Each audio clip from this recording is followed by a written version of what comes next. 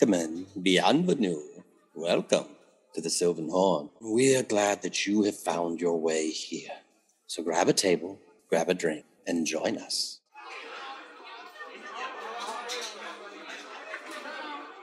I'm Nilo. And I'm Justin. And this week we'll be talking about Magic the Gathering and its new crossover set, the Dungeons & Dragons movie you've all waited for, and Critical Role's latest comic about Not the Brave. This current Magic the Gathering set is really fantastic. They've done a good job of getting into the D&D lore and finding ways to make cards that make sense with the properties of different artifacts, of different characters. And I just really, really love it. I've played a couple of games with it, and I haven't played Magic in years. And I ended up downloading Magic Arena and putting decks together and doing all kinds of stuff. So I cannot wait for this new set to come out. Absolutely. And I saw you on there playing Magic the Gathering Arena, which slightly inspired me, but there's still no inkling for me to want to play Magic. I just want to own every single card from the set because I'm a D&D nerd and I've respected Magic and appreciated Magic, and I used to play. So I probably have a good majority of the whole set now, and I'm still collecting for really no reason at all, except to have more. And when I heard they were going to go for the next set, which is going to be based on Baldur's Gate, it's called Battle for Baldur's Gate, I was ecstatic because one of my campaigns, you might know, is currently set in Baldur's Gate. I'm like you. I've not played Magic in years.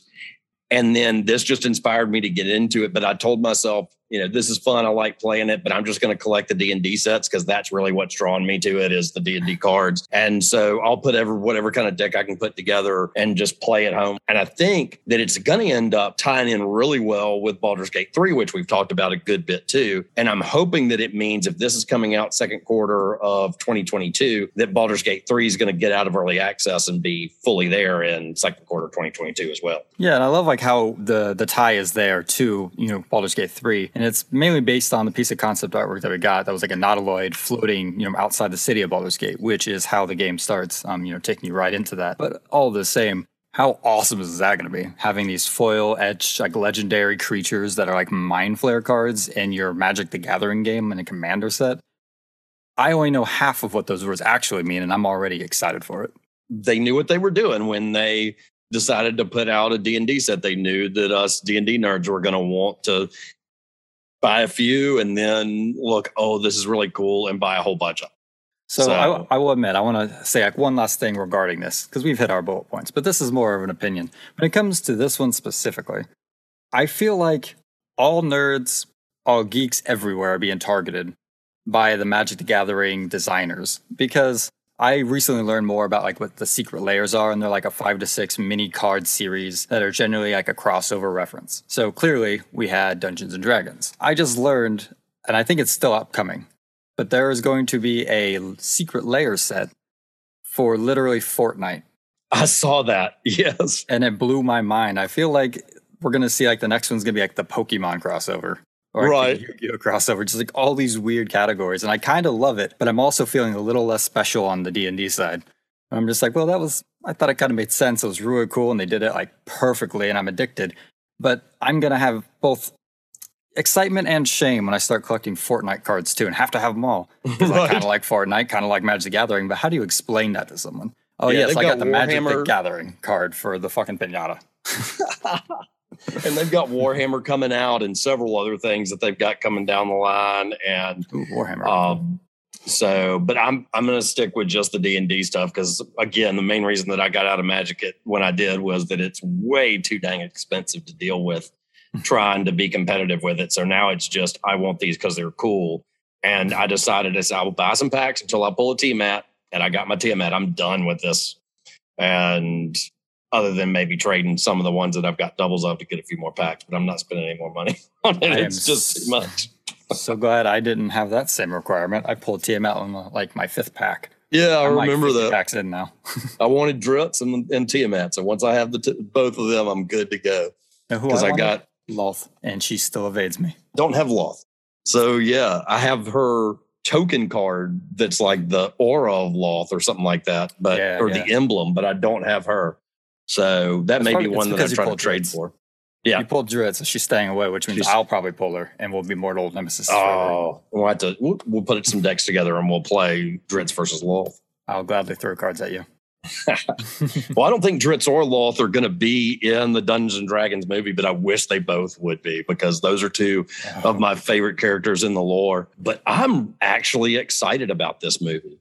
You know, the last big Dungeons and Dragons movie that came out had a pretty good cast, headlined with Jeremy Irons, and was terrible. It was good for entertainment's sake. It wasn't good for movie's sake, but it wasn't even good for entertainment's sake. It was terrible. It's so bad. Well, at least your transition into this piece was better than that movie was entirely. So good job on that one. Like very low bar to hit, but really low bar to hit there. And, you know, I've watched it once and said, I don't have to watch this one again. But this new one, I'm really excited about. It looks like it's going to be excellent.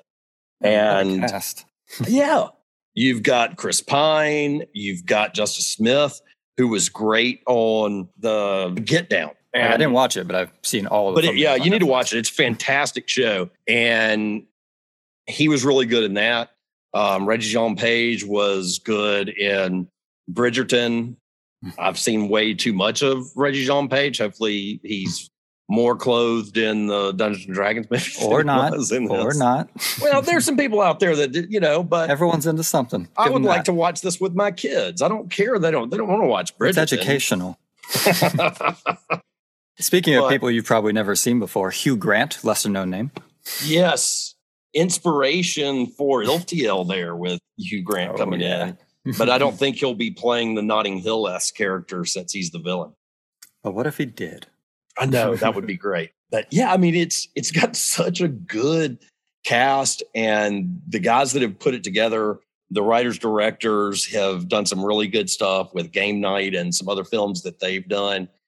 And I like what they've said, that it is an adventure movie with comedy. It's not going to take itself 100% serious, but it is going to be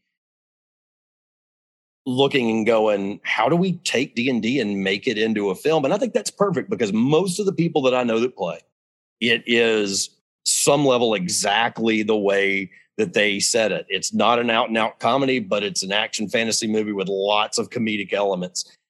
And I think that is how most of us probably play D&D. Well, I want to believe that. I know it's not true, but I want to believe that. I find there's like a weird connection too. Like, so the first movie came out at a time where D&D was still going through its own identity crisis, trying to transition from this mechanical thing to also taking it seriously from a lore narrative side of things. And I feel like this movie now comes out and it kind of shows that change in the D&D atmosphere.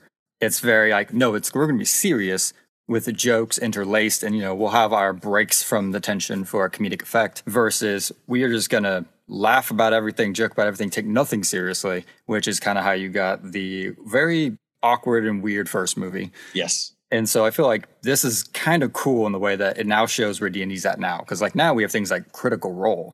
That is very serious with hints of comedy. But D&D used to be the very opposite. Like, yeah, I'm going to go sex up the barmaid, you know, with a Song of My People with all my buddy. And it was like, okay, that's funny once, not for 20 years, which is how I had to endure it. But now we're at a time where people like, I walk in that bar and I brood in the corner until someone asks about my dead father. Right. It's like still kind of funny, but ultimately cooler and deeper. So I hope this movie explores that. I think Critical Role is a good thing to look at, because I am sure that these writers looked at some of the streams that are very popular, like Critical Role, and said, what are the people that like to watch Dungeons and Dragons played looking for? And also looking at things like the Marvel films and saying what works in that. And it is this combination of adventure, action with the comedy woven into it, and not just completely overtly silly. And it looks, I mean, it's going back to what made Indiana Jones great, action with some comedy woven into it. It's those kind of things that have been there really since the beginning of film. But you look and see, what are those things that came out in the 70s, 80s, 90s that are still popular today? And a lot of it is going exactly the way they say it. They're trying to build something that's going to last. Yeah, I hope so, because that's one thing D&D has needed for a long time, was a movie that stands the test of time, or even stands longer than a month. That would be nice. Right. And so with that one too, like the set, they like finished up the wrapping of this. but it's planned to release, what was it, like closer to 2023, I believe. Yes. For the theatrical release anyhow. But that being the case, I'm really excited for it. Mainly because I'm excited to not get my hopes down. Weird thing to say, but it's happened so many times in the past. And I just hope that someday somebody pays me $11.5 million to play D&D like they did Chris Pine in this film. Checks in the mail. And speaking of playing money, making money off of D&D, we get back into what we mentioned a minute ago with Critical Role. And these guys are just raking it in any way they can, which I think is great. I'm so happy for them. And speaking of that too, I can't get over how seamless your segues are. So good job again. They're something of note. See how smooth he did it there. But with that, yes, we go back to the raking in the money. Wasn't the Chris Pine we backed off of, but it comes to Matthew Mercer and the gang and being able to take what is literally a group of people sitting around a table, making up a story and making it entertaining for both them and outside people, to then translating it to an actual comic book series about one of your players. That's my dream. I already buy cool stuff and get like custom work done just to show off the coolness of my players. And that doesn't get to be shown to anybody. That's literally just me doing it to them in front of my friends. So to have a comic made around a character and like flesh out that backstory is like, I think any DM, but also any player's kind of D&D dream. And here they are doing it, showing us how. I'm so excited for it. Yeah, and I've read the Vox Machina Origins comics. They've done really well with those. And they just announced that in April, we're going to have the Mighty Nine Origins, Not the Brave, coming out, where we're going to get to hear the backstory of a character that we followed for several years. And that's going to be the third in the Mighty Nine series. The first one coming out is going to be Jester in October. And then we'll have Caleb in January. And each of these looks like they've got kind of a different style when you look at what they've done with the covers, and really fits in with what we know about those characters. I think it's going to be really, really good. I mean, if they're going to do all the players and then eventually be like Matthew Mercer's backstory in a comic, how did he become the god of this world? Right. I think that would be fantastic. I mean, if that's how I'd do it. and I'm just, we still don't know exactly when campaign 3 is going to start and what that's going to be. But these guys are so good at coming up with fantastic characters that we actually want to read a solo comic about. And I'm excited to see what they come up with next and what set of comics we're going to be looking at for campaign 3. Yeah, and I think that really goes to show too, just to Matthew Mercer's, likability and ability to make these very crafty characters that fit right in and are really cool. His recent character, I keep forgetting his names, like Darius or the other one. Because that even got me confused. But yeah, it was Darius and Dariax. Yeah, isn't that confusing? But in Exandria, like that character was just flawless out the gate. You're just like, I already love him. And he's only said like one word and I love it. So yeah, with that in mind, I can't wait to get an Exandria backstory. I feel like that would actually be really cool to see more of those characters too, and which we probably will get it eventually. We want to talk to you guys about gathering feedback from your players, specifically by doing surveys after a series of sessions so that you can kind of gauge what's going well, what's not. So tell us a little bit more about that, Neela. Yeah, so when it comes to like gathering feedback, and the way I do it is generally through routine surveys or of such, is important to me. And I feel like it's important to everybody, but I can only speak from my experience. It's important to me because it's your ability to get a pulse on how the game is and how it's being received. And if you don't get that for a long period of time, you're kind of in the dark. You never really know, like, how are they taking it? Do they like this? Or are they just putting up a front and going along with it? And so this is my ability to keep myself honest and also to keep my players honest. So we're all engaged. Kind of like we have the actual running the game. And then on the sidelines, what does everyone think about that game if they look at it, standing next to me? Do we like it? Do we not like it? How satisfied have you been recently versus how you were before? It just serves to create like a timeline of experience that allows me then to gauge, did I go in the right direction or the wrong direction? Is it working for the majority or just the minority? And make, decisions like that I can then better the game. And so with that, I have like a couple of questions here that I kind of throw in my surveys, and they've been different over the years because it's more important that you do the surveys, less important about the specific questions. But there are a couple that can really help you create a benchmark type of system. And so with that, I mean, IfTL here, but also Justin has gone through several of my surveys now. And so like, how do you feel when like a DM asks you feedback over what you guys are just coming together to play D&D, but taking it to that level of seriousness so we're not wasting our time? Well, I'll say the first time, just because I'd never done it before, I was kind of like, what are we doing survey for? Because I'm sitting there trying to just read it in general of, oh yeah, we all are having a good time and not really even thinking about it. But I've actually really enjoyed it as we've gone through, because it's made me think a little bit about what I like and what I don't like. And, you know, over these last few sessions, has there been something that I was like, this just didn't really work, or this really did? And I've really thought it was great. And I think especially in doing an online campaign, doing it the way that you've set it up with, you know, setting up a Google form, putting it out there is so good for this, even though we do usually have at least 2 or 3 of us that are hanging out after our session for a while that are talking. And I think we get a pretty good feel even then from it as well.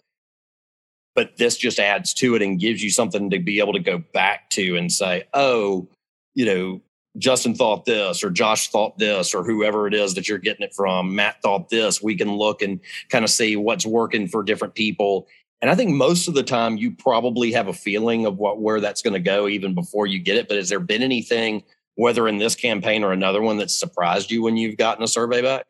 Oh, yeah. No, when it comes to surveys, it's best to not look at them or expect anything. You just kind of want them to answer honestly. And so over time, generally when I thought it was one way and I'm like, yeah, I felt really good about all this stuff, then I'll get the survey of that one person that at first I'm just kind of reluctant because I'm like, oh shit, that score isn't what I was hoping. And then I see their comment. And with that, it's like, yeah, it hurts sometimes to get feedback, but you give them the survey because you want the honest opinion of that person without any repercussion. Just like, I really, truly want to know what you are thinking and how you feel. Kind of let them have a chance to be heard, I would say. And with that, recently, I even got a comment that I had thought things were going great. And then one of the comments, what followed, the beginning of the survey, I have like a rating scale of like 1 to 5. And of everybody, they were the only one that went 4, which already told me like most people go with 4 because it's like nothing's perfect, never go 5 in that weird mentality.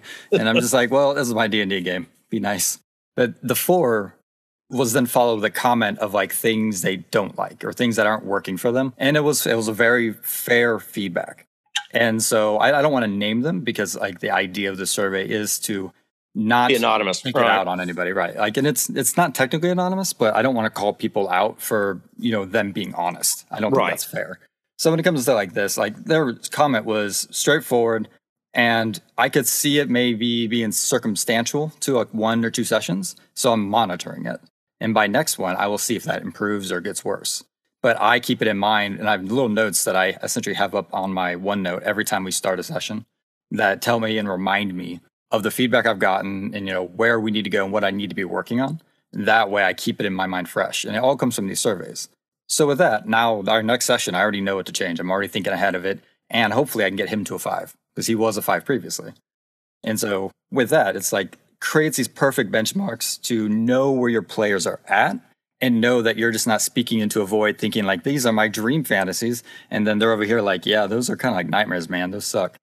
You don't know that because when you ask them on camera or in person, everyone's going to give you that gut reaction of like that. Oh yeah, it's good because they don't want to offend you.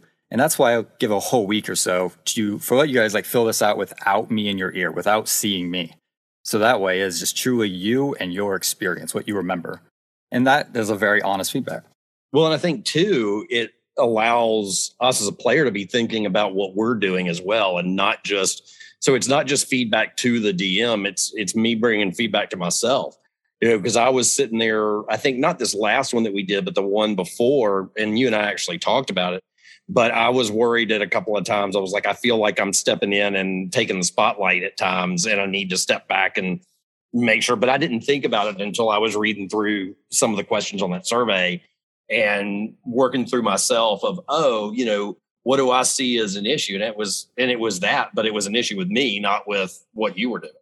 Right. And I think that's the other half, like the survey system. And like, honestly, I've never been part of a game that had surveys. So it's just something I adopted because I was trying to find a way to create a more intuitive, but also like healthy type of game environment. And this way I can be in tune and you guys can have like a chance to have true amnesty and give me your opinion. So you all know you're heard. I look at every individual count.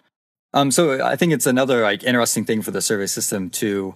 It trains your players how to give better feedback. Right. And that's the hardest part because, if you don't have any tool or any system in play, every player is going to say, yeah, I had fun at the end of the game. And no matter what you say, they'll tell you what you want to hear. And then they'll go home and then you'll have a whole week of little to no contact. And then you just go off and do what you did until eventually that person's like, yeah, I'm out. It's not fun anymore.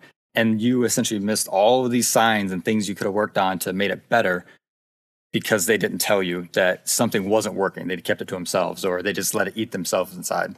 And so with that, I want to be the DM that's always heard and can also hear everyone at the table because I'm a player too.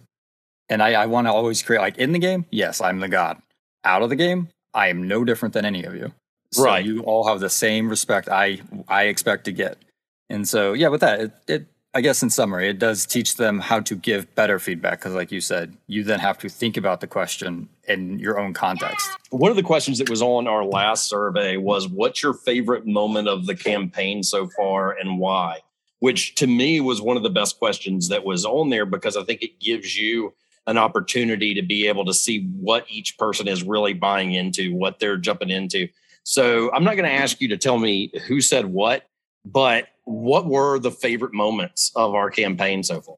I put me on the spot here. All right, let's see if I have a good memory. I don't. So when it comes to that one, I do remember one. And like I put that question on there. And if you notice, that question just showed up. It wasn't on the previous ones. And that was mainly because we were still going through this period where I wanted us to kind of keep the focus on the moment and ahead. Where like in going back, it's like it's hard to have a favorite moment at the first couple of levels where everything's out leveling and it's kind of scary and crazy. We had a couple, but all the same. The recent one is exactly why I love this question, because you never get the answer you expect. Everyone may have had a cool reaction for this latest scene, but then you ask that one character who you're like, oh yeah, he's a blood and carnage type of guy. And he's over here like, oh, I love the ceremony and sitting in a chair watching the preacher. And you're like, holy shit. Thank God I asked that question because I didn't get the response I expected because it was emotionally charged at the time. But that's why surveys are great because that person then gets to process it, gets that form, and is like, I love the ceremony. And you're just like, that's what I want to hear. The guy covered in blood is the flowers guy. You would never know that. So yeah, no, that's every person who answered. Only one person answered what I kind of expected. Sorry to call you out. It was you. But when it comes to everybody else, and that's mainly just because I think I know you and your character quite a bit more. Right. Yeah, when it comes to like everybody else, they all gave me answers that almost felt like you all agreed to throw me off. Right. So like one person liked the very opposite of who I thought he was as a physical person. So I was like, that's amazing because I thought I was being rather flamboyant in that moment. But all the same, yeah, no, everyone is great about that because generally when you look back at your campaign, if you get asked a question like this, you have to then catalog your moments and be like, nope, that was my favorite one. And with that tells me a lot because now I can figure out what you liked about that moment. And then I can figure out, does that match my data of who I think you are? And if it does, now I know what to double down on. I know how to give you another favorite moment. Well, I think for me, too, that question worked out so much better than like a couple of the other questions that you've asked on all of them are what are the things that you enjoy about the game that I should keep doing? And what are the things you dislike about the game that I should change or improve? And that question of what my favorite moment is allowed me to say that in a different way that I thought was easier for me to say than, hey, I like this and I don't like this, because that kind of goes into just sort of one word, quick answers. And this made you have to kind of think about it a little bit more, but gave you probably just as much info on those two questions as they did themselves. Oh, yeah, absolutely. And I think that's kind of like why, too, that question showed up now. It was because we all have a lot to think about now. And so I didn't want to just be like, what's your favorite moment? And then list them. Because then you're not thinking, you're just choosing from the gut reaction of a couple items on a checkbox or, or a radio thing. But when it comes to like, here's a text field, I'm not giving you any answers. You tell me what comes to mind and why. Because when they have to do the why part, they tell me a lot, but they're also learning themselves because they probably never thought about it. Like, why did I enjoy that so much? It was probably because of this, and that, or the suspense of not knowing something. And it's like, okay, I now have the recipe for success.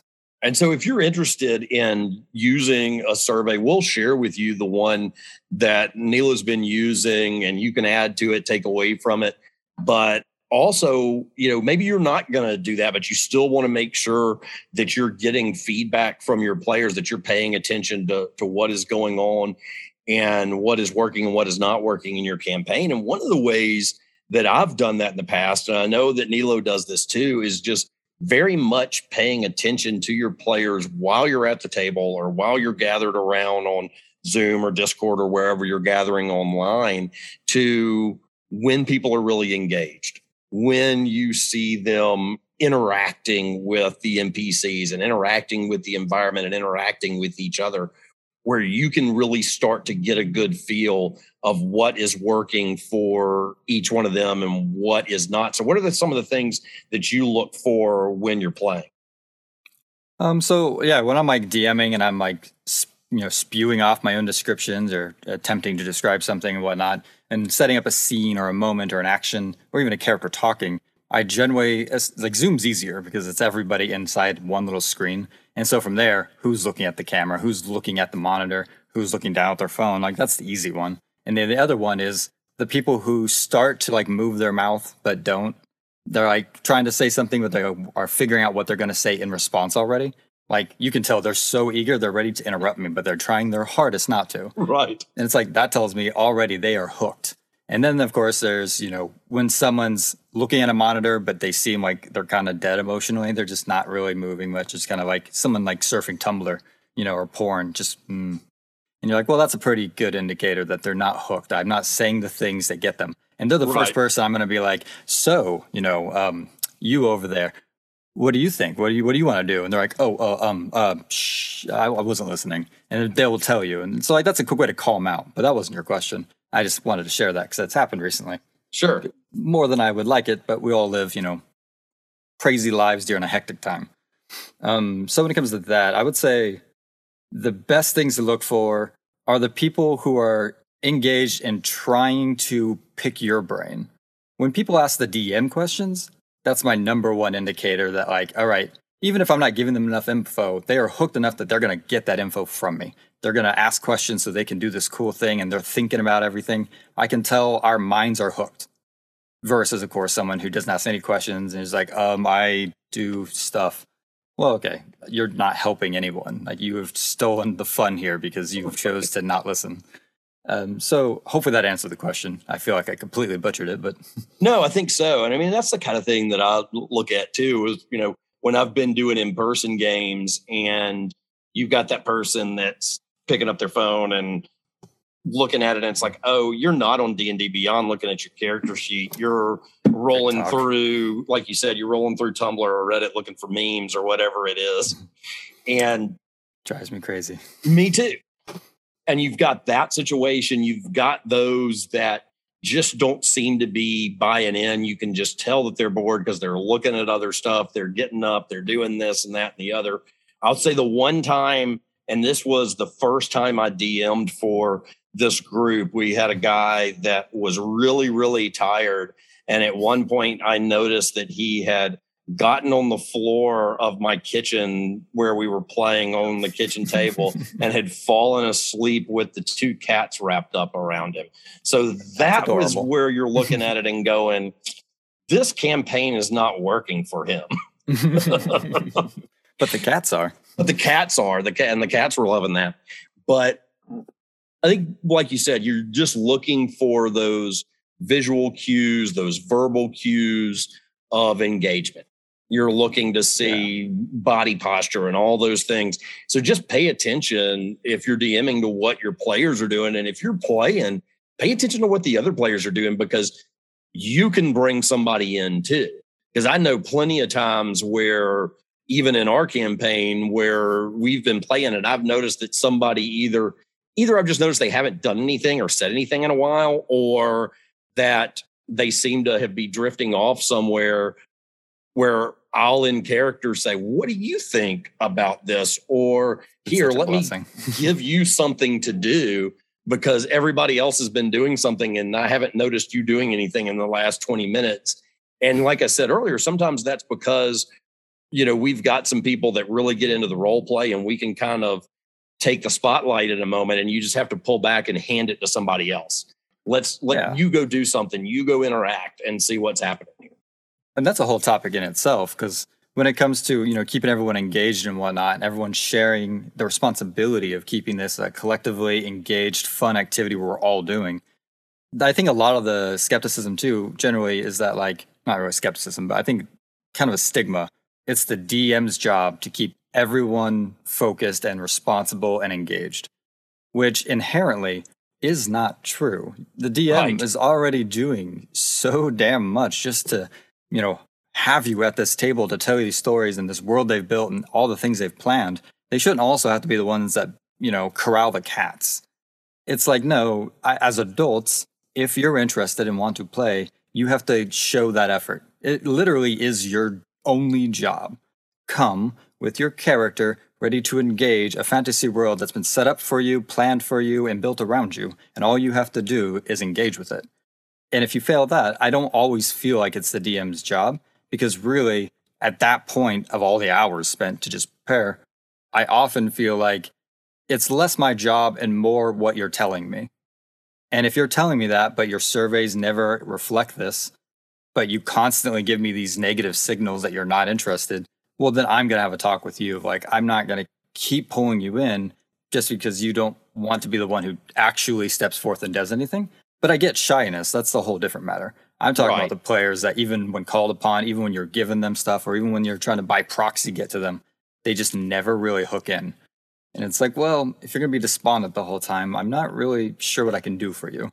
And that's different. But I think the blessing when it comes to having players who are very self-conscious, but also trying to help be the moderators of the fun of a game, you've been great, because very much that's what your players need to do.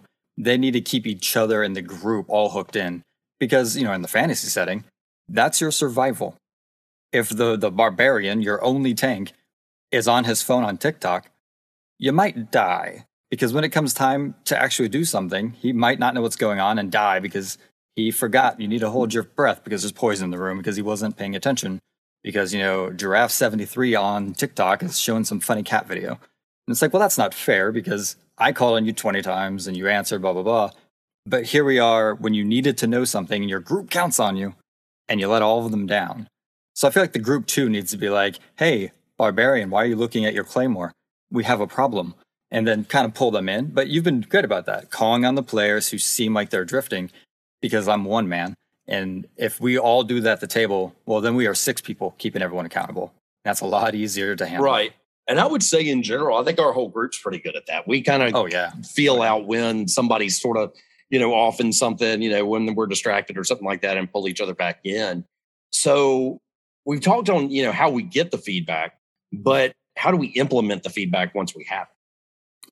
Yeah. So the feedback itself, of course, being on the in-game experience and whatnot. And some of the questions I had asked are directly tailored to it. So I think your questions can matter here. Because if you ask feedback are you having fun?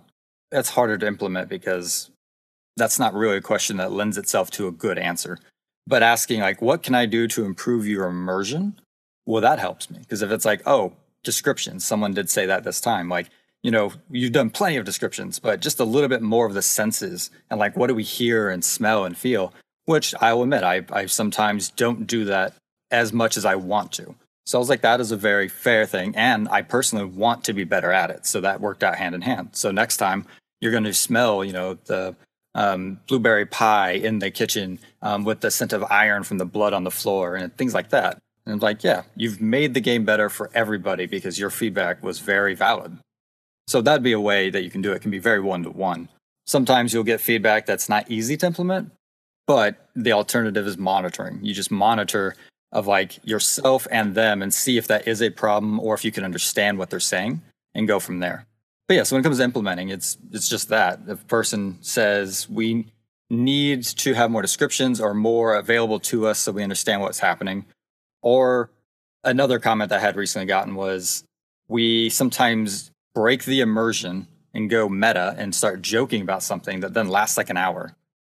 And therefore it's hard to get back in. I'm like, yeah, no, that legitimately does happen. And I break it too, which is why I know that's valid, because our session 0 was avoid meta, only because it kills immersion. And it's a lot different when you have like 3 people at a table up to 6. When you have 6 people, if you break into meta, you got to get 6 people back into that immersion. And that's a lot harder. And so it's things like that. You just take it at stride and figure out what you can do to fix that. And some feedback you don't need to implement. Some feedback is just kind of a progress of where things are at, and you just, again, monitor it. But you kind of have to gauge that for yourselves. But ultimately, yeah, I think I pretty much just said you implement it by implementing it. But hopefully that was a better answer than I'm thinking. Well, what do you do? I think the other question here, and you kind of hinted at it there, but how do you decide if you're just not going to implement something? What would be the kind of thing that would come up that either this is just not going to be something I'm going to implement, or that you would never implement that? What are the kind of things that would make you think that?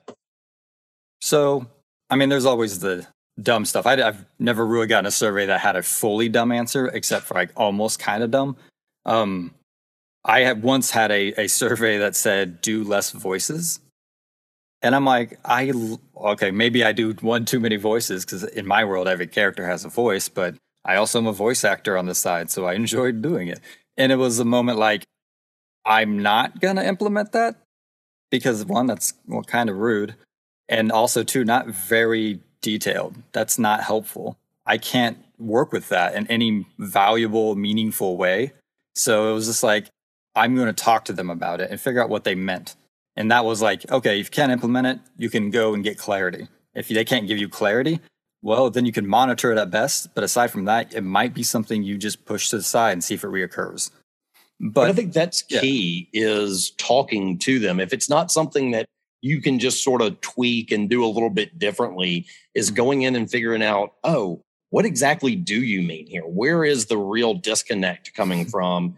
There's some miscommunication coming here, because I think I'm doing this and you're saying that I'm not. Or, going and saying, I can tell you're just not engaged. What can I do to make you more engaged? What's going on here? And that's where you're just showing that you respect one another. And I think that's a big thing, is saying that, we play from, 3 to 4 hours, sometime even longer, every Sunday night.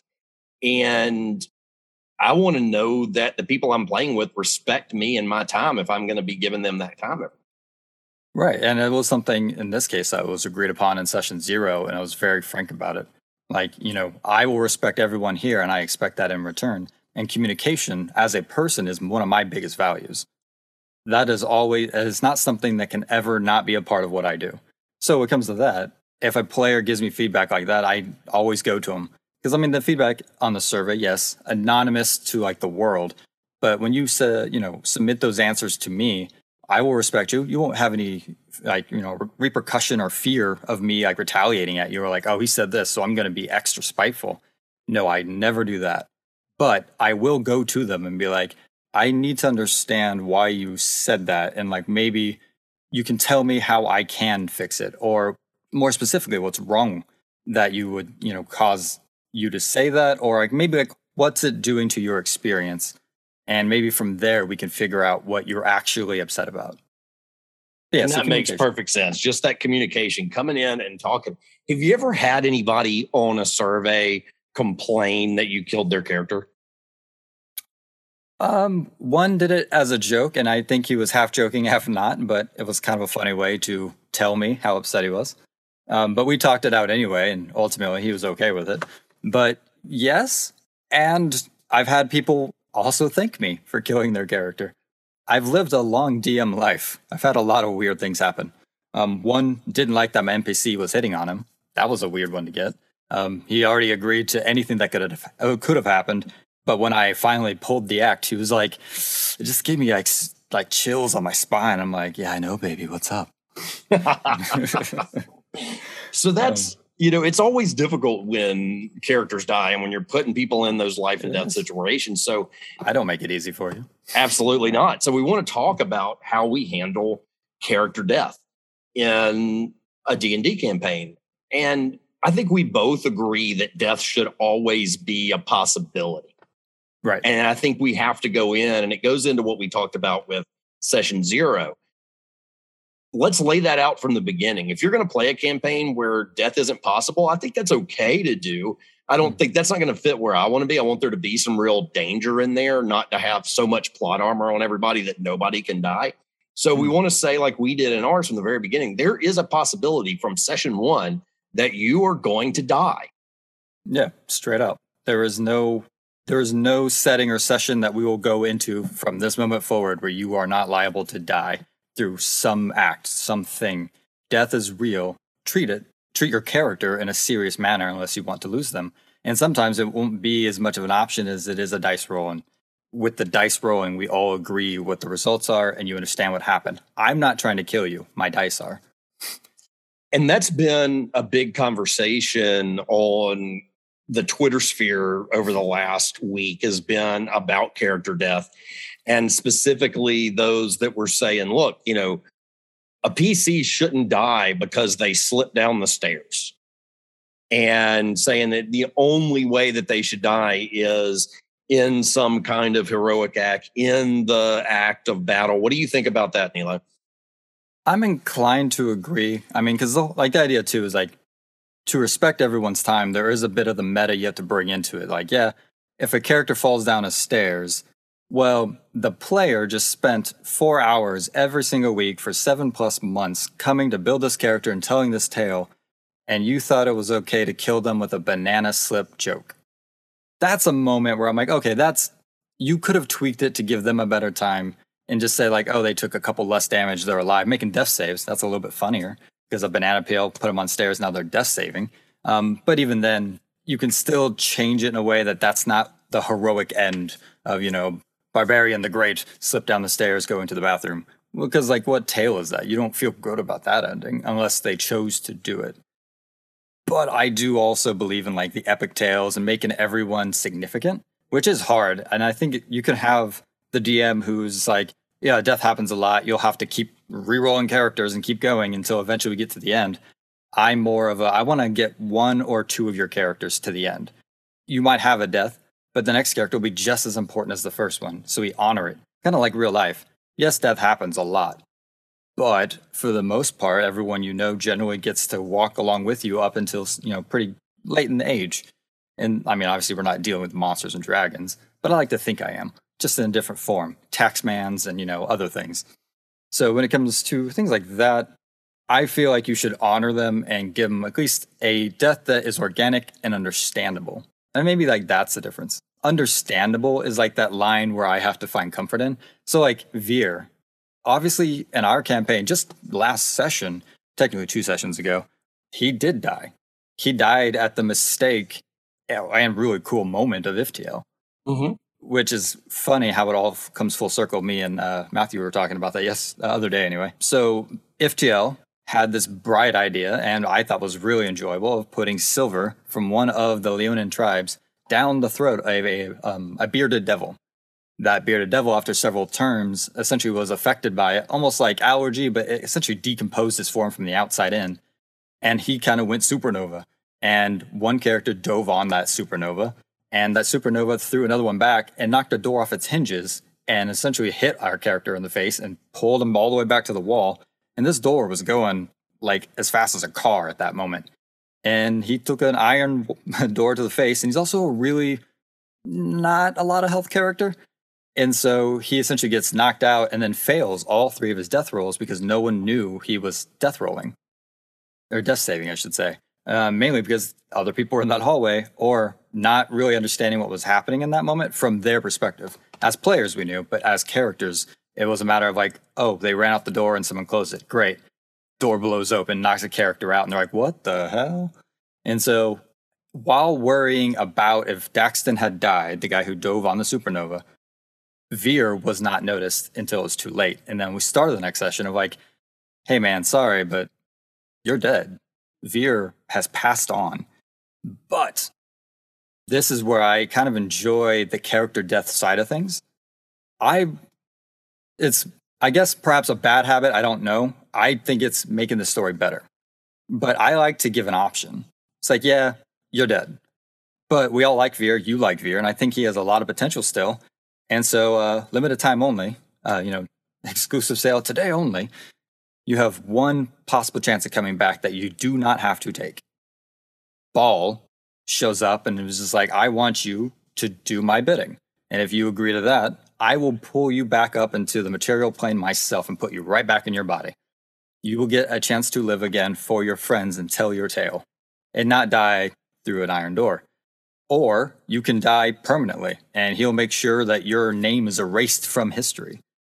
Kind of his own way and my own way of making the lore easier to work out, but also that of everyone then has this weird moment of knowing that they knew someone, but they can't quite conceptualize them anymore and have to figure out who did we forget, which I thought was a very cool, possible way to go with the story. And with that, he chose Baal because I think a lot of people would.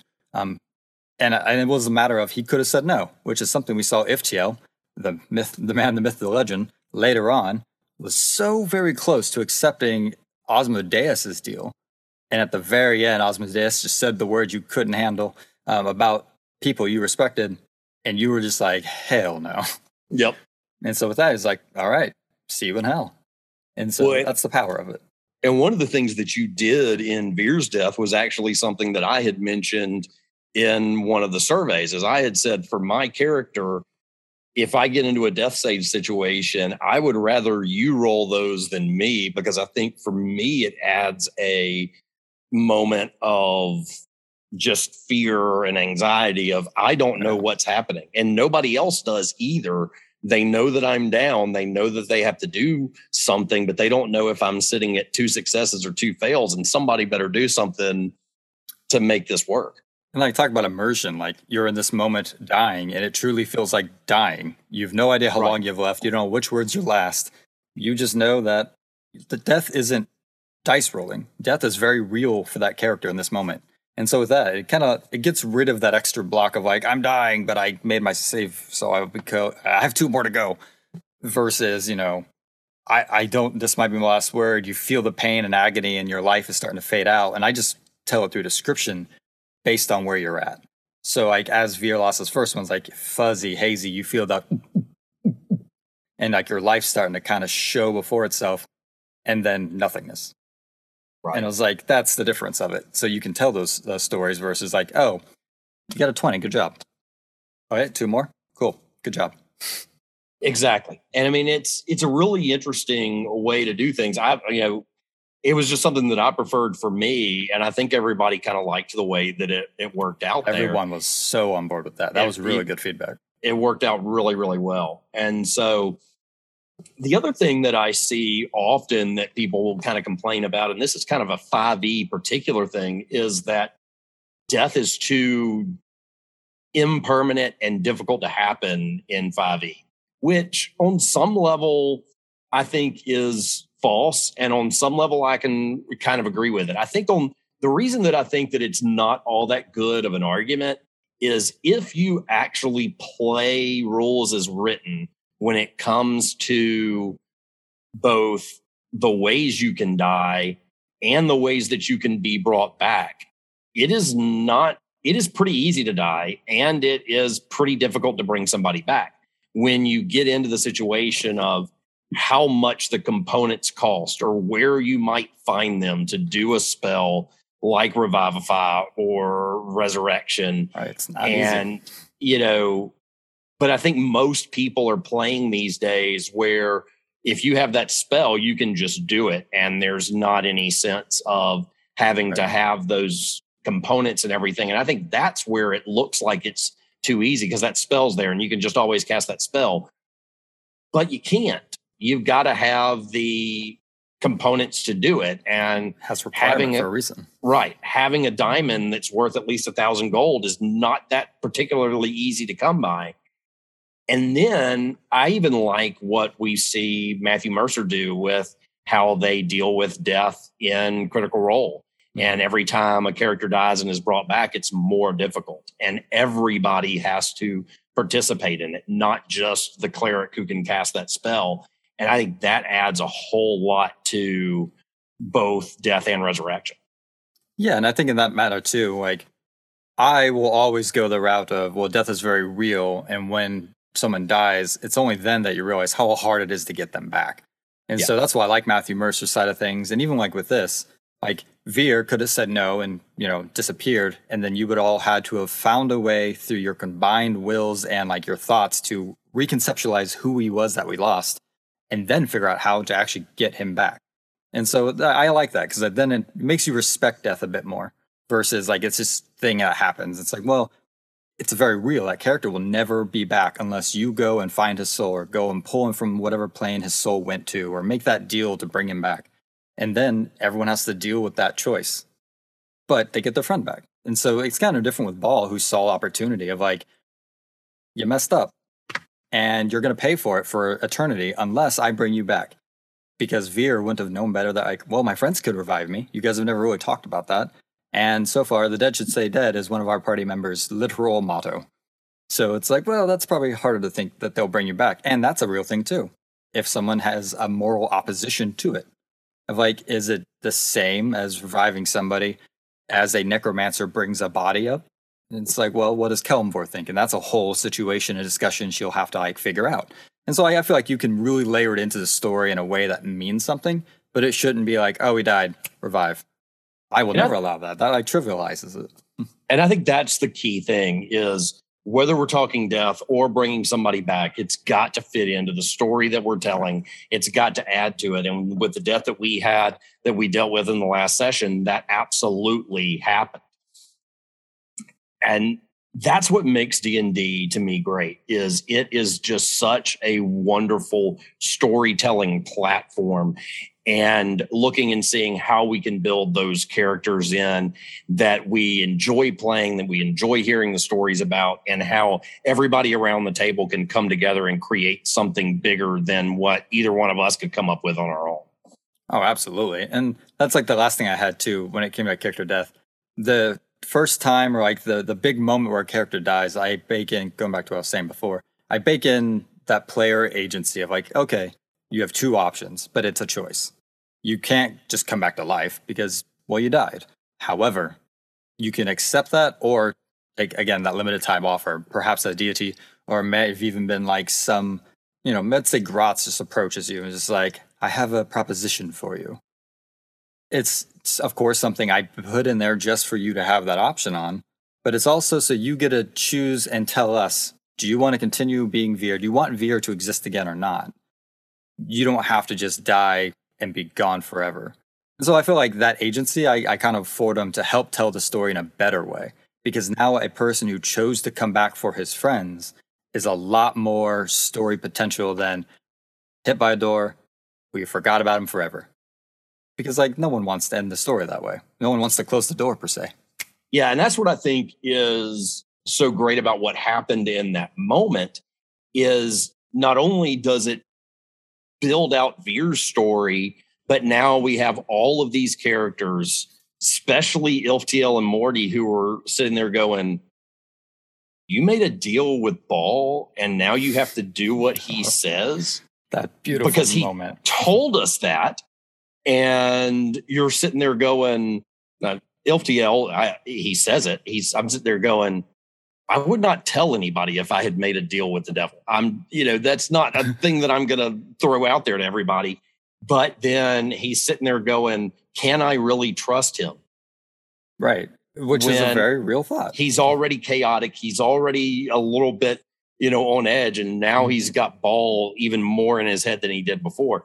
And that is so cool when it comes into how we tell the story and what happens going forward is there's going to be this second guessing at all times about whether he's doing something because it's the right thing to do or whether that Ball has some agency in what's going on. So it's definitely an interesting story piece. And that's where we want to be.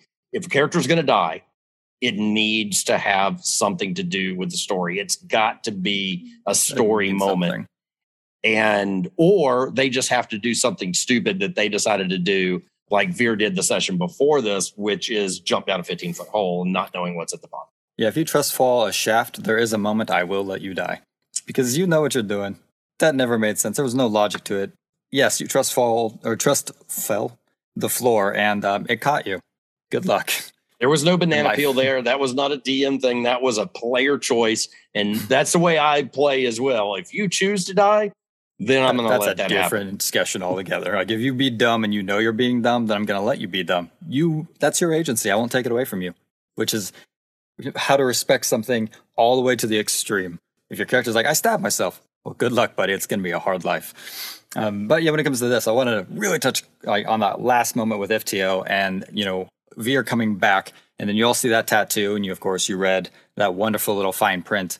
But it was like the moment that everyone in the room said something about it. Like, you did what? And everyone is having a shock factor or kind of like we're just glad you're okay. And then the silence happens. And then it all pans over to Iftiel. And then Iftiel puts his head in his palm and is just like, oh, fuck. And it was like that beautiful moment, was so raw and so pure. I just bust out laughing. I even wrote it out on Notepad. It was my favorite moment the entire time because I just didn't expect it. But that would be the time Iftiel loses all composure and just goes very raw. Just what? Fuck. Right. That's a lot that's been happening. You're dealing with your own problems, and then that happens. And it's like, are you kidding me?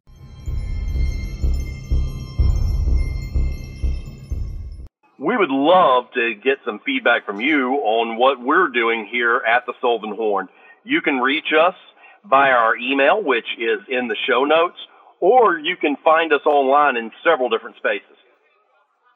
Some of those places include Twitter, really specifically, but it's going to be at Sylvan Horn on Twitter, as well as you can find me at Nilo Cortex. And you can find me at Justin Woolard.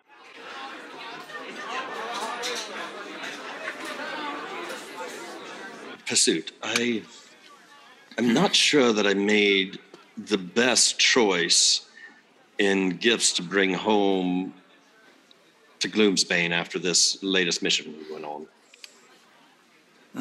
Did you get her something appropriate or something? I think it's very cool.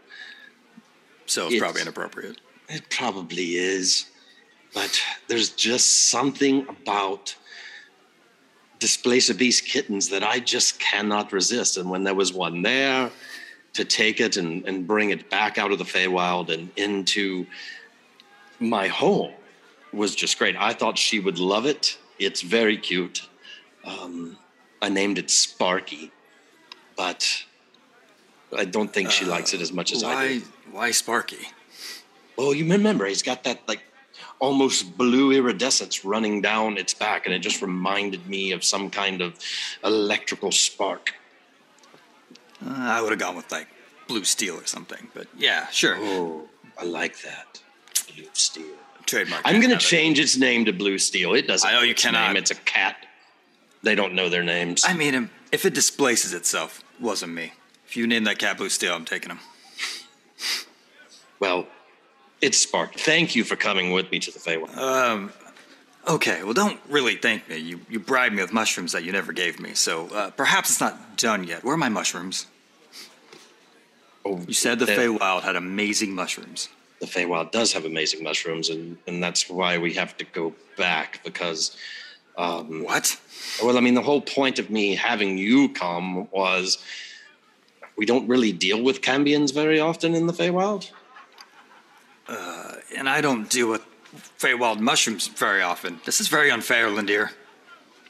Well, I'm going to make sure that you get those Feywild mushrooms, but, when you get a creature that's half devil and half Eladrin, and you get this strange Cambion that comes out of it, it's nothing that I can take on my own. I don't understand that kind of thing the way that you do.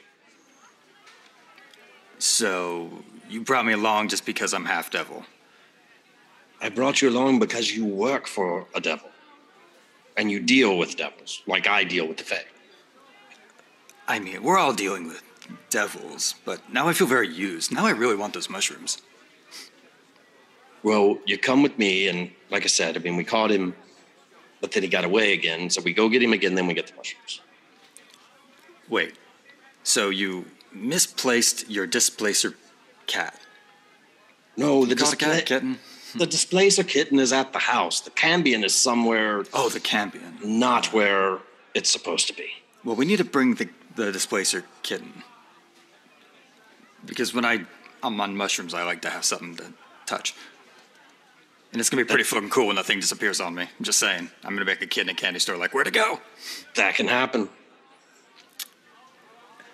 I have a hard time trusting you. Oh, you know you can trust me. We've been over this so many times. You know, we just didn't happen to be in the best part of the Feywild for mushrooms at the moment. I'm just saying, we've done a lot of things together, and the one thing I do know is that I can't trust. I love you. You're my brother. But what I do know is you're going to continue to say you can trust me and then continue to forget my damn mushrooms. So, I'm going to try something new. I want mushrooms up front. Because, one, the Feywild is infinitely more eye-opening when you're on mushrooms. I'm guessing. True. Hey, Merkin. Mushrooms? I can bring the mushrooms. Wait, the mushrooms are here? Well, I mean, not all the mushrooms are here, but, I mean, Merkin's always got mushrooms. I mean, can't you tell? I had theories, but I didn't want to assume anything in the way I don't want you to assume that I always have bowls of blood on me. I mean, that's rude. But, Merkin, why didn't you tell me we had mushrooms? Lindia said only for very special occasions. I am always a special occasion. Well, how about we do this? We both take a mushroom, and then we head into the Feywild and go after this abomination of a creature, this fake ambient. As long as we bring the displacer cat. My demands are only going to grow from here. So we pop up north, we grab the displacer cat, we pop a couple of mushrooms, we go to the... Now it's a party. And Merkin, you just hold the fort as you always do, and we'll be back soon.